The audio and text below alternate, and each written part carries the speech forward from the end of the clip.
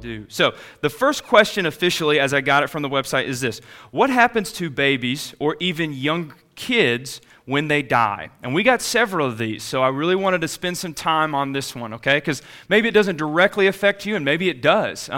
But we need to be clear on the answer. So here's kind of where we stand, and this is very important, what I'm about to say, okay? So everybody up here with me. I believe, so what happens to babies or young kids, like toddlers and down, nursery kids, right? When they die, if they die suddenly or if something happens or if it's a long extended illness, what happens to them? I believe that they go to heaven, okay? I believe they go to be with the Lord, but this is so huge, okay?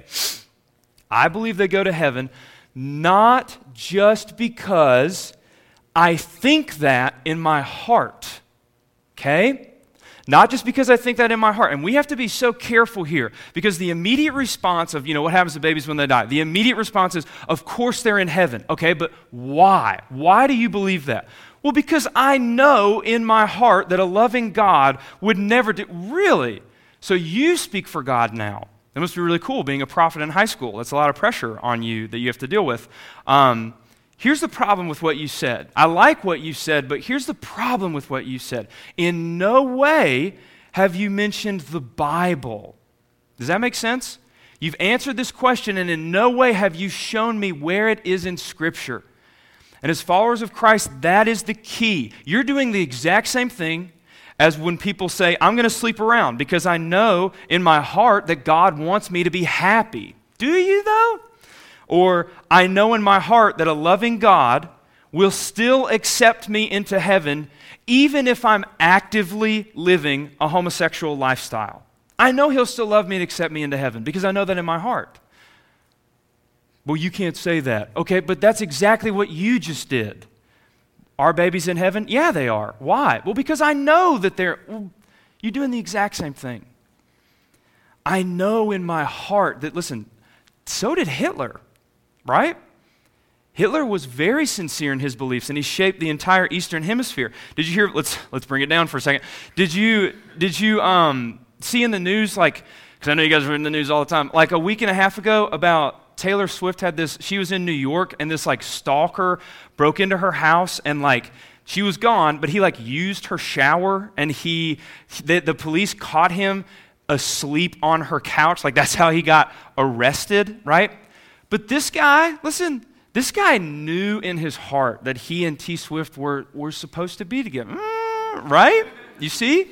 This is where the problem comes when you think it in your heart, and that's the only thing you use. Does that make sense? It's okay to think things in your heart. Look at me. It's okay to think things in your heart. It's not okay if that's the only thing you use. All right? And this is the case for all of these things. Infant mortality, tattoos. We had a lot of questions about suicide, which we're going to talk about in a couple weeks. Don't go with your best guess. Fill your head with Scripture. The Bible is closer to your generation than anyone else's. Fill your head with Scripture so that your best guess can start to lean towards the Bible. Does that make sense? Don't go with your gut. Influence your gut so that it will begin to lean towards the Bible. Fill your head with Scripture. Go to the Scripture. So, what does Scripture say about infant death? What does Scripture say about infants dying? First thing that's so important. First thing to understand, infants being sent to hell is not mentioned in Scripture. Okay? Infants being sent to hell is not mentioned in Scripture. Nowhere. And this is so key because, think about it. In Jesus and Paul's day, right, 2,000 years ago, there was no infant care, right? There was no prenatal medicine. Roman society would you can read about this in any history book. Roman society would throw babies into the street because they were deformed or because there were too many females and a male was needed to carry the family line. So this question came up, right? This question came up. And how interesting that in one of the biggest atrocities of that day and age, there is no mention in Scripture about infants going to hell. That, right off the bat, should provide some comfort in this area. And what Scripture does say provides even more comfort. So, we're in Deuteronomy chapter 1, verse 39. And I'm going to kind of go a little quick in this, but it's on the podcast too. Deuteronomy 1:39.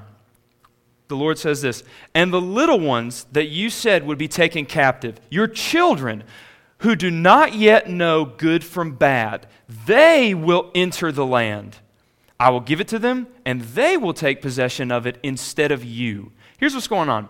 You have the Israelites, the people of God in the Old Testament. Remember Moses, Exodus, and the plagues, and he frees these people? That's the Israelites. They're coming to the promised land.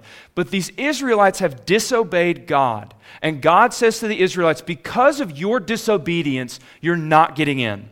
But your children, they who don't even know the difference between good and evil, they get to go in. You're kicked out of the land because you did evil, but these children who, now follow this, these children who were with you when you committed the evil, who watched you commit this evil, they get to go in. But why? You're kicked out because you committed evil, and these kids don't even know what good and evil is. They're still too young to understand what that even means. They're going to get the land. Now listen, these children are still sinful. Children does not mean unsinful. They're still selfish. They still get angry when they don't get what they want. Babies never do that, right? Babies in Israel did that just like babies in America do. And God knows that. God's no fool. God knows that. But he's saying they, and this is huge, they have not actively, consciously disobeyed me like you have. I gave you the 10 Commandments. These kids don't know the difference between good and evil. They can't even count to 10 yet. They can't comprehend what's going on. So they are not punished by God. Does that make sense? And this is important because this is where I would also lump in the mentally handicapped. This is a question we get a lot. Now, little kind of a caveat here, little side road here. That's what caveat means. There are levels of being mentally handicapped, right?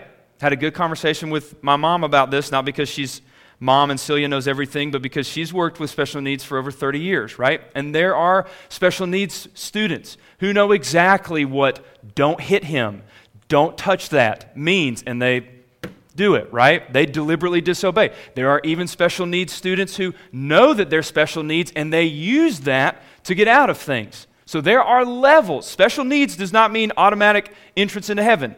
And I'm not trying to paint all, of course not all special needs people do this. My aunt is special needs. Ann is my dad's age, so Ann is probably like 62 at this point, right? But she has the mind of an 8 or a 9-year-old. There are levels of this, but the mentally handicapped who can in no way comprehend what's going on around them, who can in no way comprehend the consequences of their actions or even the actions themselves, I would apply this rule to them as well. They are counted innocent before God. Now, of course, there are little nitpick things that I'm not going to answer in that. There are difficulties in that I don't know. We have to trust God and His mercy and wisdom. And this text doesn't answer everything. I'm not saying this is the only one we're going to go to, but it's a good place to start, okay? Babies, toddlers, the handicapped, according to Deuteronomy 1, that we just read, God clearly makes a distinction between those who are emotionally and consciously aware of sinful things and those who are not aware of those things. And those who are not aware, He doesn't hold it against them. God is saying, these kids in no way understand what's going on. So I'm not going to hold them accountable for what's going on. Does that make sense? That's what God is saying. You've done evil. They don't even know what good and evil is. So I'm going to hold them innocent in this situation. This point gets made even deeper in Jeremiah 19. So Jeremiah 19 verses 4 through 5. This is what God says. Jeremiah 19, 4 through 5.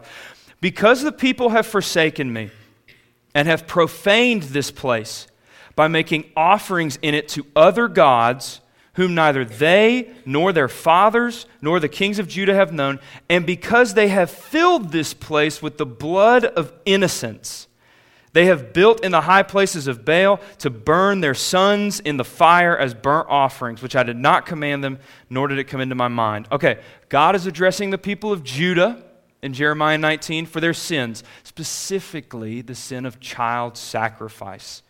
They would burn their children as sacrifices to their God, this false god. And did you catch it? God calls this child sacrifice. They have filled this place with the blood of innocence. Now, this is why this is important. These children who were burned by these Israelites are the children of sinners. These Israelites are not believers. No Christian would burn their kids. So these people are not Christians, and yet God still says, your children are innocent in my eyes, which is so huge. So the key to salvation is not baptism. The key to salvation is not anything that you bring to the table. It's totally dependent on God's mercy. And then here's the big one. If you have a Bible, flip over to 2 Samuel 12, because we're going to spend a few minutes here. This is the big one. This is David and Bathsheba, okay? So you got David and Bathsheba. David has an affair with a married woman named Bathsheba, probably because of her name, I guess. She becomes pregnant with his child. David has her husband killed on the front lines of war to cover up his own guilt. And God knows about this. And so as punishment, God takes their newborn away from them. The baby has become sick, and David goes before the Lord in prayer to ask for the child's life. So 2 Samuel chapter 12, verses 15 through 18. 2 Samuel 12, 15 through 18. All right, let's see. So Nathan went into his house. Then the Lord struck the child that Bathsheba bore to David, so that he was very sick. David therefore asked of God for the child, and David fasted and went in to lay on the ground all night. The elders of the household stood beside him in order to raise him up from the ground, but he was unwilling and would not eat food with them. Then it happened on the seventh day that the child died. So the child has died. And the servants of David were afraid to tell him that the child was dead. For they said, behold, while the child was still alive, we spoke to David, and he didn't listen to our voice.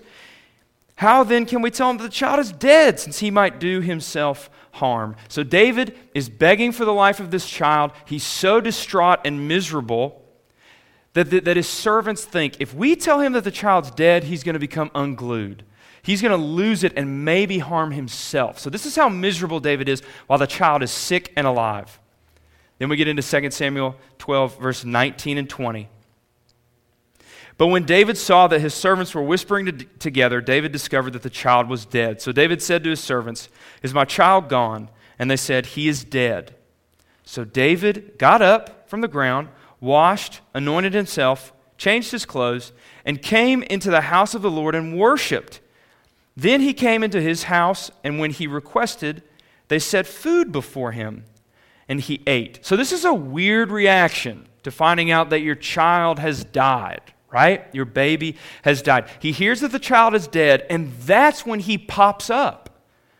He finds out the child has died, and that's when he worships God, changes his clothes, probably for the first time in a week, and then he eats. You know, like when you're so miserable you don't want food and that sort of thing? David is now doing better. Let me put it this way. David is certainly not acting like someone who knows that his child just entered hell. Look at 21 and 22. Then his servant said to him, what are you doing? What are you doing? While the child was alive, you fasted and you cried.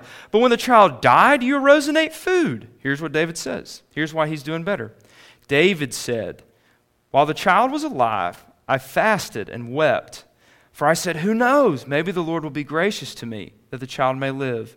But now that he has died, why should I fast? Can I bring him back again? Here it is. I will go to him, but he will not return to me. David says, I will go to him, but he will not return to me. This is David we're talking about, right? Okay, help me finish something. Psalm 23, right? David says, and surely the goodness of the Lord will follow me all the days of my life, and I will dwell in the house of the Lord. Yeah, I kind of expected a bigger one than that, but that was fine. I will dwell in the house of the Lord forever. David knows where he's going when he dies, right? This is David. David knows where he's going, and he says, I'll see my son again. For David knows that the parting between him and his baby boy is only temporary.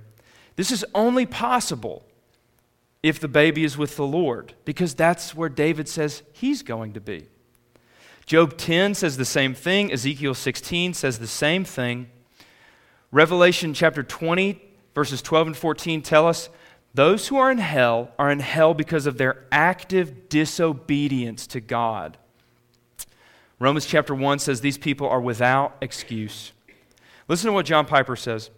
Because I don't think little babies can process nature and make conclusions about God's grace, His glory, or His justice, it seems to me that they would fall into the category of still having an excuse.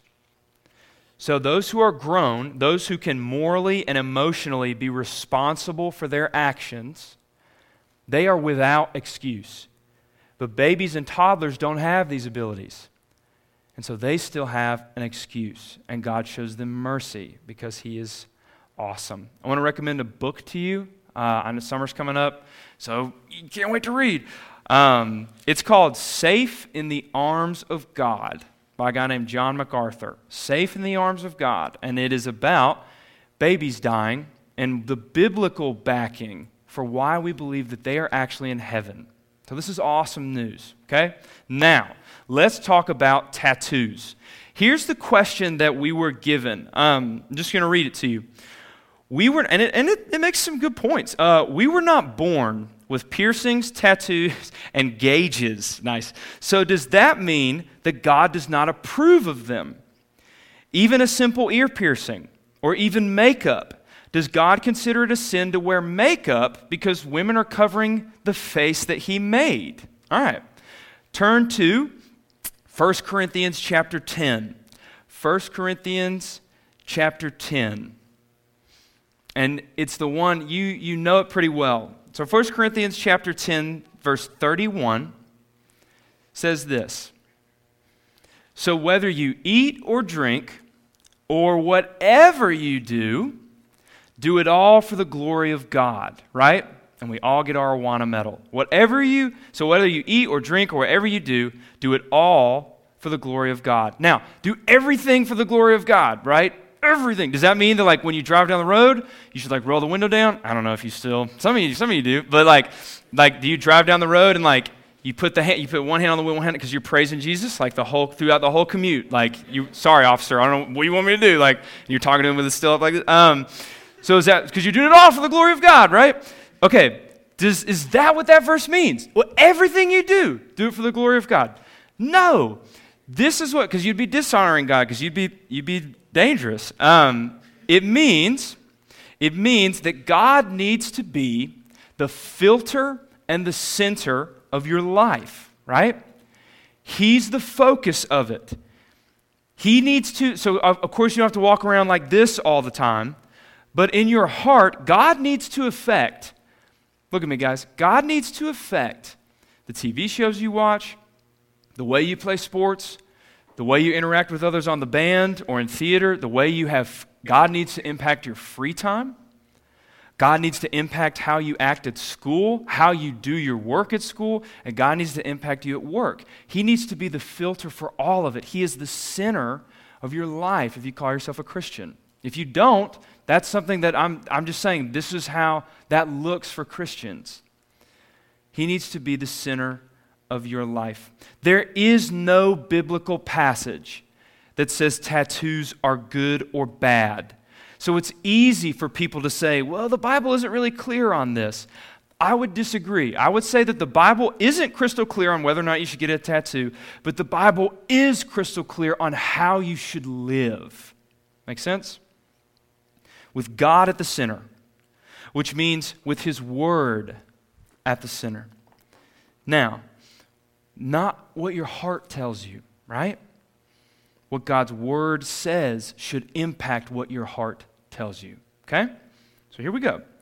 Romans 13:1. Couple of big red flags at first, and then we'll get into the nitty-gritty, okay? Romans 13:1. Let every person be subject to the governing authorities, for there is no authority except from God, and those that exist have been instituted by God. As long as it is biblical, you are to obey the laws of the government. Make sense? As long as it's biblical, you do what the government tells you. I tried to read the Georgia state law, and I didn't understand it on this one, so I contacted my cousin. A lot of you guys know Russell Reed. Russell and I are good buddies. We're also related, humble brag. And Russell is a SWAT guy, so he knows the deal. Russell also has a ton of tattoos, so we had an awesome conversation about this. And this is basically what the state law of Georgia says, right? So big red flag number one, okay? No. Until you're 18, even with parental consent. If you're not 18 and mom and dad are cool with it, the cops still aren't cool with it. Does that make sense? So the answer is no until you're 18. That's the first one, right? But I'm 15 and I really feel like it would improve my witness. No, it wouldn't, because you're disobeying the Bible. And this is a huge thing. So this is the second one. The fifth commandment, Exodus 20:12.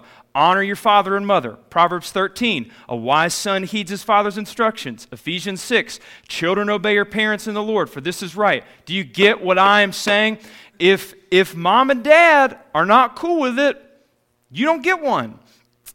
Now here's what this means. If you're under your parents' house and they say no, then God is telling you no. Okay? Does that make sense? God is telling you in His Word to obey your father and mother.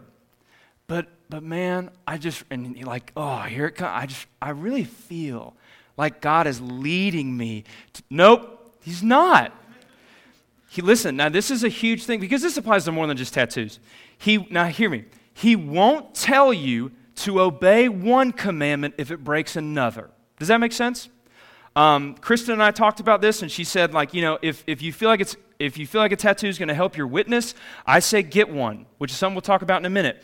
But here's the deal: if you are under your parents' roof, or you're under 18, and you feel like the Lord is leading you to get one to help your witness, He's not, because it's going in direct violation of His Word. Does that make sense? This has to be the filter. This has to be where you start. If you get a tattoo in violation of this, it actually hurts your witness, right? Another easy one. Ryan, I just really feel like I'm supposed to, I don't think anybody in here sounds like this, but I really feel like I'm supposed to date this guy.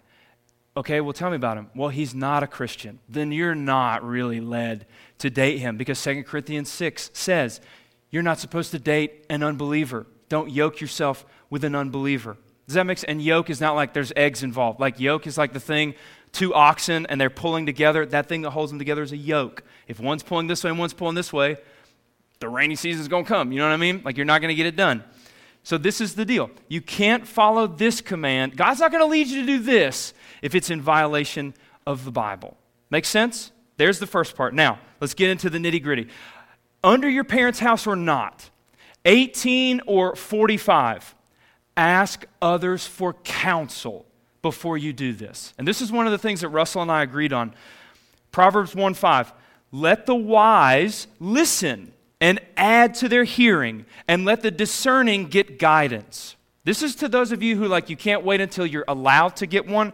Wise people ask for help, regardless of the decision. Proverbs 18:15, the ear of the wise asks for knowledge. So if you're wise, you're actually asking other people for the answer. In America, we think if you don't know the answer, then you're stupid. But according to the Bible, if you don't ask for the answer, that's what makes you stupid. Does that make sense? If you don't seek counsel, and here's the thing, and this applies to anything in your life, especially when you're talking to your parents. When you ask for counsel, be willing to listen. When you seek advice from others, you ready? When you seek advice from others, go looking for advice, not support. Those are two different things. And this is what I mean. Don't ask for advice and they tell you something that you don't want to hear, and then you get mad at them for it. That just shows that you were really looking for support, not advice. So you really don't care what the wisdom is. You're still listening to yourself. And one of the other things, and this is what Russell said, and again, Russell loves tattoos. He's going to get more. He's already got plenty.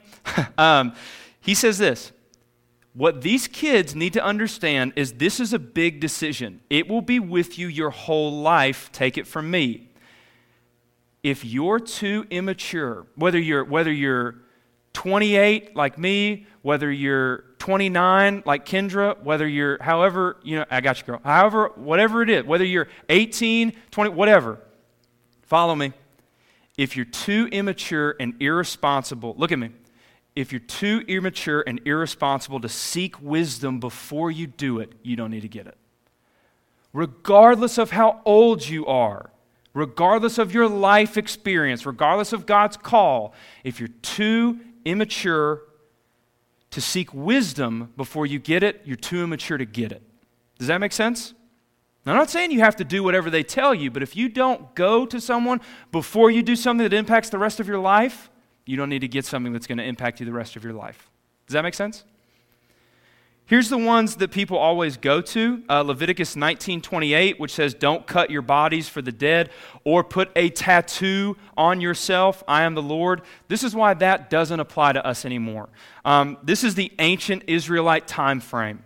Unbelievers back in those days, pagans is another word for a non-Christian, they had brutal gods who would require them to get these huge tattoos all over their bodies as a sign of worship to these false gods. You follow me? God is saying through this commandment, and it's actually amazing because God through this commandment in Leviticus is telling the Israelites, don't do that because I'm not like that. I created your body. I don't want you to damage it in pain and think I'm the one that's telling you to do this. And it was also horribly unsafe. And that's one of the things Russell and I were talking about. And you guys know, there are still sketchy places to get a tattoo, right? If there are sketchy places to get a tattoo in 2018, can you imagine what it was like 3,000 years ago when this thing was written? It's God's way of saying, take care of your body. Here's one that I found while I was researching this that I thought was really cool. Isaiah 44:5, and this is the one you can use on mom and dad. Isaiah 44:5. Some will say, I belong to the Lord. Others will call themselves by the name of Jacob. Here it is. Still others will write on their hand, I belong to the Lord. It's a tattoo. And will take the name of Israel. God is talking about bringing Israel back to himself. It's a sign of complete devotion. Some people will do this as a sign of complete devotion to me. It was a showing of complete sellout of belonging to God, getting this tattoo on your hand. The idea of someone doing that, now this is for those of you who are looking at getting Christian tattoos, okay? Which again, there's nothing in the Bible that says you can't do that, okay? There's not. The idea of in Isaiah 44:5, right, like they did it, the idea of someone doing that for fun or for a like on social media would probably get you kicked out of Israel, okay? These inscriptions were incredibly serious. They took a ton of work and even more pain, and they never came off. You didn't have to do that, but if you felt the need to use this practice to show your devotion to the Lord, you could. But that was the key, your devotion to the Lord. There is no biblical basis that people can say that means you can't get a tattoo. There's not. And you're not going to hear me say that. I am never going to get a tattoo, but that's a personal thing, okay? And if you come asking me for one, I'm not going to try to talk you out of it. But I am going to use the Bible to see if you obey the law of the land, if you're still under your parents' roof, and if you're mature enough to get something that will impact you the rest of your life. Make sense? So please don't go out of here saying, Ryan doesn't think we can get a tattoo. Not that you sound like that, but don't think that. I'm not saying that at all. But I am saying you got to be mature about this one, okay? A lot of people are not. And if Christians can't separate themselves on whether we should have ink or not, we need to separate ourselves in how we go about it. Okay? You don't have to have one. You don't have to get one. But you do need to be mature. That being said, let's look at makeup and piercings, which I, as a 28-year-old male, am an expert at. Okay, John Piper has this awesome thing, makeup and piercings, right? John Piper has this awesome thing, here it is, called undistracting attractiveness. Okay, undistracting, doesn't distract people. Attractiveness, hey, that's okay. Undistracting attractiveness. It means this, taking care of your body, now think about this in terms of piercings and makeup, taking care of your body without idolizing it, okay? Taking care of your body without idolizing it. 1 Peter 3 says, your beauty should not come from outward adornment. Rather, it should be that of your inner self, unfading beauty, the unfading beauty of a gentle, quiet spirit, which is of great worth in God's sight. So your beauty should not be outward always. It should be inward. That's the big thing. That was written for women, but it applies to both. It applies to the fellas too, myself included. There is nothing biblically wrong with getting an ear pierced or having makeup. The Bible is clear that beauty is something to be celebrated. Song of Solomon 4:7, shout out to Mingling of Souls. You are altogether beautiful, my darling. There is no blemish in you. So he sees his girl and he's like, wow, and he's all about how attractive she is. Not her, she's a nice person. He thinks she's super hot, and that's okay.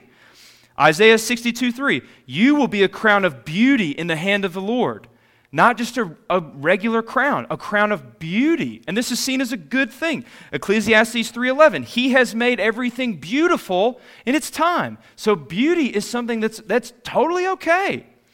But the Bible also says, Proverbs 31:30, charm is deceptive and beauty is fleeting, but a woman who fears the Lord is to be praised. 1 Samuel 16, man looks at the outward appearance, but the Lord looks at the heart. So you've got these verses that love beauty, and you've got these verses that say, be careful about beauty. How do we put these two together? The Bible is clear that beauty is to be celebrated and enjoyed, but not worshiped.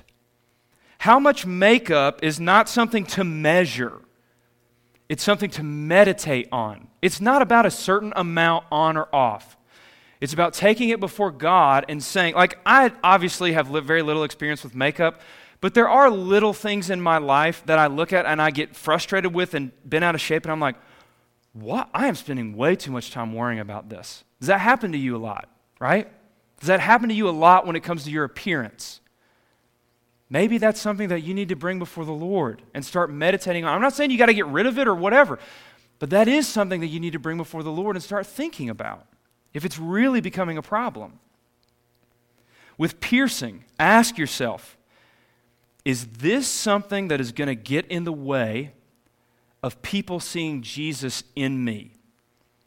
Is this something that's going to get in the way of people seeing Jesus in me? And then the other one, is this something that Jesus would go with me when I got it done? Is this something that Jesus would go with me when I got it done? We are drawn towards things that are beautiful. Makeup is fine. Piercings are fine. But remember what Peter says. The beauty, here it is, listen. The beauty that pulls people into who you are should not be mainly external. Let me say that again. The beauty that pulls people into who you are should not be mainly external. Of course, that's going to be part of it. Of course, you're attracted to the person that you want to talk to. That's how we're wired. That's normal. That's fine. We were wired for outer beauty to get our attention. We were not wired for outer beauty to keep it. We were wired for outer beauty to get our attention, but we were not wired for outer beauty to keep our attention. And when we try to use outer beauty to keep someone's attention, or as guys, we focus only on outer beauty to keep our attention, it leaves you empty, unsatisfied, and superficial. And you miss out on any real relationship the way God has designed it. Proverbs 31, follow this. Proverbs 31 and 1 Peter 3, the two things that we read, they both said beauty fades. Muscle definition fades. Athleticism fades. If outer beauty was designed to help us over the long run, then outer beauty would endure over the long run. It wouldn't fade. There's a reason that what's inside of you endures and what's outside of you doesn't. Enjoy it while you have it. I think ice cream is like the cool, I could eat it. It's bad. Like I could eat so much and just not even worry about it. But like you enjoy it for a while. Enjoy it while you have it. Ooh, it's gluttony. Okay. Enjoy it while you have it. And then when it's over, it's over. Outer beauty is the same thing. It's meant to be celebrated and enjoyed. But listen, not worshipped. And you know when you're worshiping it. Okay? There's a reason that what's inside of you endures and what's outside of you doesn't. Celebrate what's on the outside. And again, parents are huge here. Follow what they say. But celebrate what's on the outside. And thank God for what's on the outside. That's fine. But remember, undistracting attractiveness while you have it. Celebrate beauty without worshiping it. Make sense?